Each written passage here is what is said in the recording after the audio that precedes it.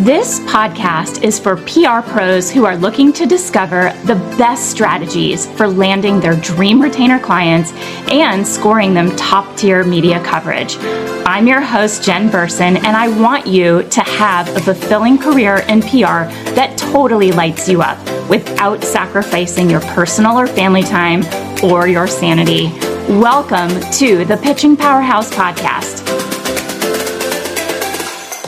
Today's topic. Love this topic. This one is so valuable, and you could learn something today that will help you make more money, enjoy your business, and grow your business faster. Niching down, I believe, is one of the most important parts of scaling your agency, setting yourself up for success. It is absolutely the key.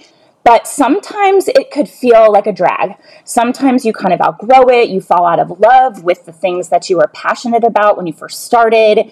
Whatever your desire is, your niche should inspire you. It should motivate you to want to work harder and grow your business. So we're going to talk today about how you can reassess. Sometimes you choose something, and as you grow away from it, and you realize maybe it's not the right fit. That was me when I started. Our sort of like niches were beauty, fashion, and lifestyle, and it quickly shifted from fashion to baby and kids. Not baby and kids fashion, but more like gear, accessories, things like that. But let's walk through these steps to make sure that you actually really do love that long term. Maybe you want to try out a new niche and expand your client roster in that arena, or you're just itching to start something completely fresh and new. So no matter how long you've been doing PR, I know that when you're looking to shift and try a new niche, it can be intimidating. So I have some strategies. These are my best strategies for branching out into a different industry, starting over from scratch in a new niche. And I have to say, we're not exactly starting from scratch, because you have all of your experience, your contacts, you have your body of work that you can leverage, which is my first tip, is when you branch out of your niche, you want to leverage your existing experience as much as you can. So if you have spent a lot of time and parts of your career and a lot of energy securing wins for your clients in your current niche, that experience, those contacts, those results don't just disappear because you're switching things up. Your successes are your successes no matter what. So you can take any experience, any results that are adjacent to your goal niche. Let's just call it that, your goal niche. It's like where you want to pivot into. And you can leverage that when you're connecting with possible clients. So it shows that you secure press, you get outcomes, you place, features that are compelling, and maybe some of the contacts overlap. And again, think about how your media contacts have already branched out. This is important. We have to constantly revisit our media list, because journalists are usually covering multiple beats, and they're definitely doing so right now. They're branching out because they have to. It's just the way that things are shifting in the media right now. They're writing for more places. They're securing more placements. Maybe it's not as profitable as it was, so they have to do more volume. That's one piece of it, is that they are covering, maybe they have an expertise in like the food space or hospitality, but they're writing for multiple outlets. Freelancers are writing for multiple outlets. So you want to take a look at your contacts' most recent features. What pieces have they written? So there will probably be quite a bit of overlap between your current niche and maybe one that you're aiming to branch out into. And this is especially true for niches that are already pretty connected. So like beauty and cosmetics and fashion, or business and finance. So there are certainly, like with my niches like baby and kids and beauty and cosmetics, you'd be really surprised because the baby and kids side overlaps really well with beauty and cosmetics because there is a strong tie-in to lifestyle. We have a lot of millennial moms that are super stylish that want the coolest baby gear, and now you're pitching these lifestyle influencers and lifestyle media outlets your beauty and cosmetics products and your baby and kids products, because if that editor is pregnant or we have a breast pump, if they're nursing, they might cover the pump and, something related to skincare or hair care. You'd be surprised. So those contacts we're able to leverage across the board. See if you have a contact that is writing for a niche that you want to work in, and then use that existing relationship as a starting point to land press in that area. And if there's a journalist that you have a great relationship with who doesn't write in your goal niche, ask if they can connect you with somebody at their publication or an outlet that they contribute to who do cover, or who does, if it's a single person, cover topics on your niche. And that referral can help give you a credibility boost because you're, showing that you have great relationships with journalists. They trust you as a source. It's all positive. And again, utilize your network as much as possible. So like I said, you're not starting from scratch. You still have your contacts, your network, anyone you've ever worked with. So go through your professional network and your client roster and see if you're connected to anyone that is in your goal niche or who has worked in it before. And they may be able to put you in touch with media contacts or give you advice on what journalists or editors are looking for when they're considering stories on that topic, because they have experience. The other thing too is tap into our community inside the Pitch Lab. And if you don't know what the Pitch Lab is, it is incredibly valuable for your business. It is a monthly membership, and at the foundation sits an entire, very comprehensive, very actionable, up-to-date program on how to do PR as a service. So you can either use that as a way to touch up on your skills, to reinforce, that what you're doing is right, to learn something new, to train your team, save yourself a bundle of time. That's the base, we call it the roadmap. And then we have master classes that are ridiculous, either taught by experts in their niches, or me if it's a topic that I am familiar with in my company. And the best part, and the part that I'm so proud of because it's something that was so needed, are our monthly execution plans. And those are sometimes 50 pages, but don't let that intimidate you. It's organized really well so that you have long lead pitch angles, short lead pitch angles. You have editorial focuses for each publication that we have access to. So it used to take interns or junior associates hours and hours and hours to compile anything remotely as comprehensive as what we're doing. So we tell you all of the things that you need to be pitching for long lead timelines, short lead timelines, pitch angles, birthdays, those little social media holidays like National Lipstick Day, and ahead of time so you can plan for it. We have people that use them during pitch meetings for clients to win work, and they just sound like a media insider. They're like, oh, Laura's Best in Beauty is coming out in August, and we want to submit you to best denim stories in August, or the fashion issues in September. You can rattle these things off and sound like a media insider. And then people are using them to create their strategies. They're using them to create social media calendars, come up with pitch ideas, and we're getting feedback that they're converting like crazy. So back to the community that you get inside the Pitch Lab, plus a coaching call, it's like bonkers. It's so good, you guys. The chances are there's already somebody or many someones in the Pitch Lab who might be in your target niche. So reach out to them and see if you can chat about the industry for a bit. And you can ask them questions like, what do you love about working in this industry? How has it changed since you've been working in it? When you checked into it, what evolution have you seen? What are some of the challenges that you face when you're pitching in this niche? Like how many outlets and key players do you kind of have to keep track of? Are there a lot? Are there a lot of changes that happen? You'll get a better sense of what the niche is really like, and you can see if it's right for you. And one of the ways you can do this is if you're in the Pitch Lab, come to one of our monthly coaching calls, and we can match you up and say, hey, would you guys mind like connecting?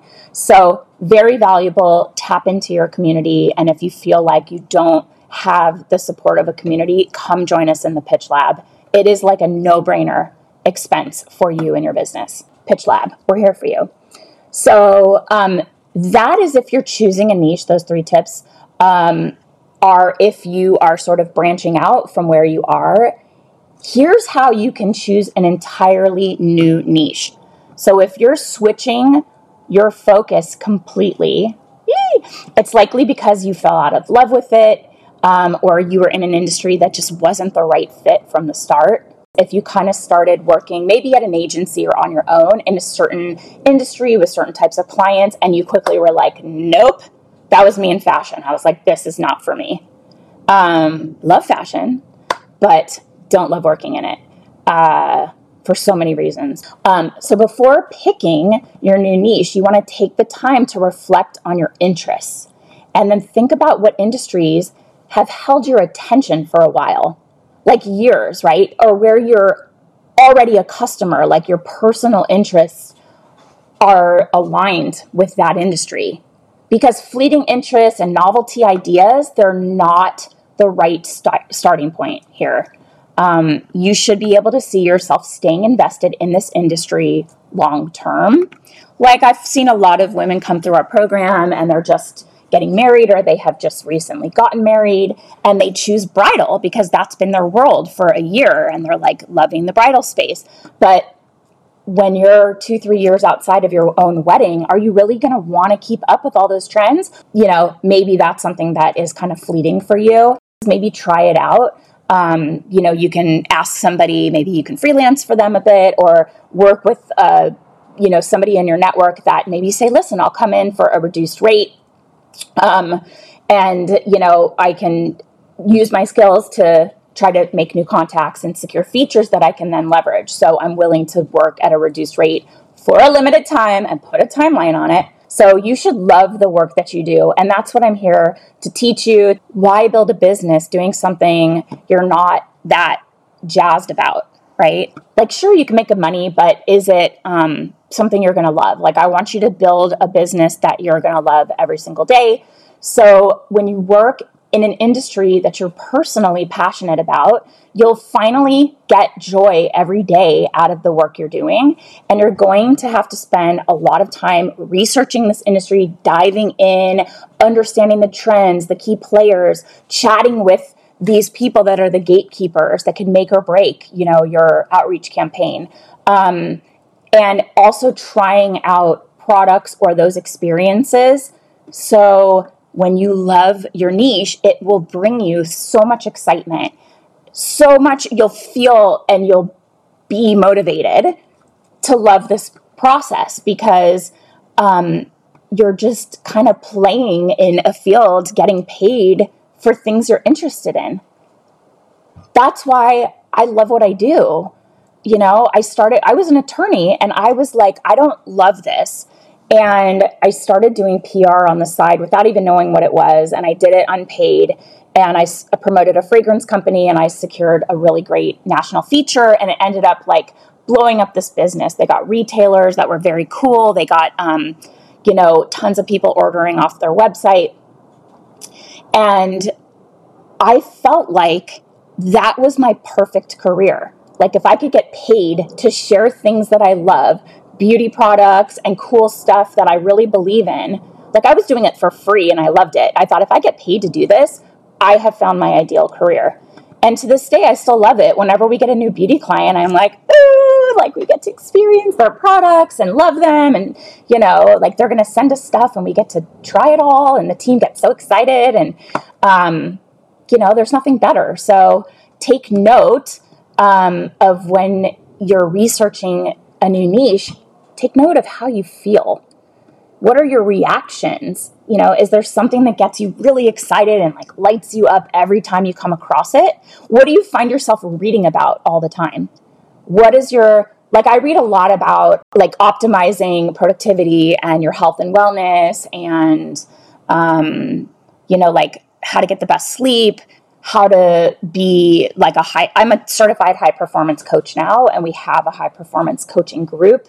You have to apply and to be accepted into. But I love that topic all around high performance, productivity, persuasion, your physiology, your psychology, all that stuff personally interests me. So you want to pay attention with your niche. How do you feel? And also think about maybe there's something about your previous area of expertise or a niche that you're currently working in. When you look to the new one, you're reminded about something that makes you feel annoyed or upset or super frustrated or defeated. Like, for example, I don't want to do fine jewelry PR because for the most part, you have to get those pieces back from the publication. And that stresses me out. The thought of like, I send a diamond necklace somewhere and it never makes its way back. That stresses me out. So think about also when you're researching a particular industry, do you feel like super excited and charged up and inspired? Are you like, oh my God, I want to do more of this? Like, who can I talk to? What can I do? Those feelings, those emotions are your gut instincts. Do not dismiss them. There are so many times when you have a gut instinct, you have a feeling, and sometimes you're like, or you choose to ignore it. Those red flags when you talk to clients, you're like, yeah, it'll be fine. No, right? Or you make a calculated risk and you say, well, I'm going to charge you a pain in the ass tax because I have to deal with you. And if I have to deal with you, I got enough money now coming from you that I can hire someone to deal with your nonsense. That's how I deal with those red flag clients. If they have a nice budget, we'll make it happen. And it's not going to be me because I don't want to deal.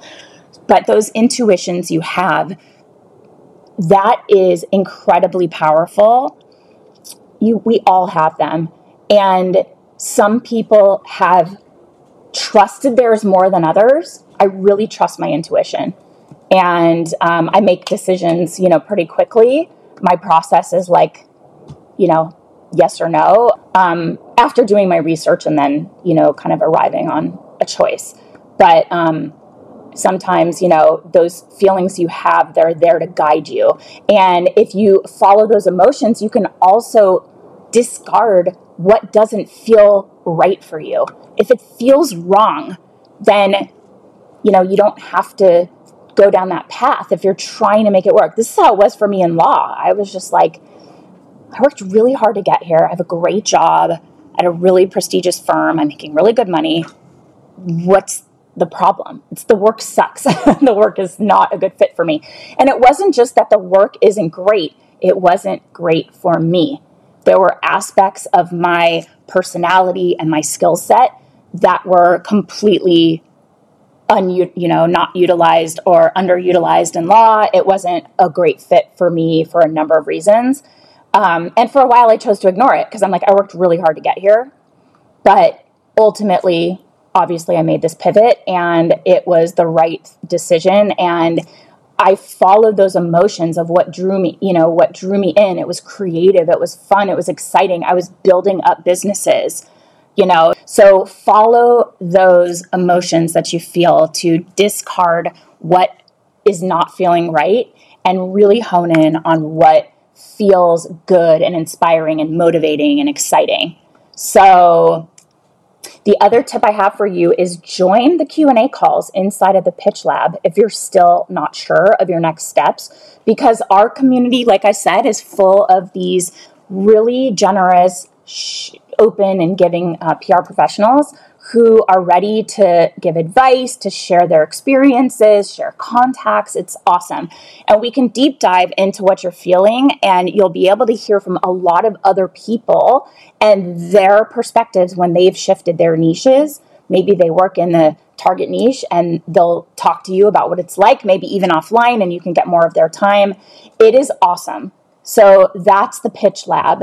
And if you're curious about what it's like to work in a different niche or feelings you have about even just making a switch, it's scary. It's definitely scary. You're leaving something that you're proven, you're comfortable, and you're trying to pursue something that's like new and unproven. It really helps to have the support of a community behind you to feel like they're going to lift you up when you're feeling down, and they're not going to let you really struggle. Like, we will help you out. So that's all. Have a great rest of your week. Have a fantastic weekend. Take care and be well. Bye. Thank you so much for listening to this episode of the Pitching Powerhouse podcast. If you're ready to up-level your pitching skills so that you can provide stellar services to your clients, you should think about joining the Pitch Lab. Check out the link in the episode description to learn more. So the Pitch Lab is this awesome, incredible monthly membership experience where you will get the proven formula for crafting PR pitches that actually convert and get tons of strategic, timely pitch angles so you never run out of pitch ideas again. Oh, and you also get access to incredible monthly execution plans that save you hours of time and include irresistible pitch angles that the media cannot ignore, with relevant and timely strategies and topics for PR coverage during current events, holidays, monthly awareness observances, say that fast 3 times, seasonal events, and more. You'll be able to create PR content that makes your clients stand out, even if you are new to PR. So check out the link in this episode's description to learn more. And as always, be sure to tune into next week for another incredible episode packed with the insights you need to become a pitching powerhouse.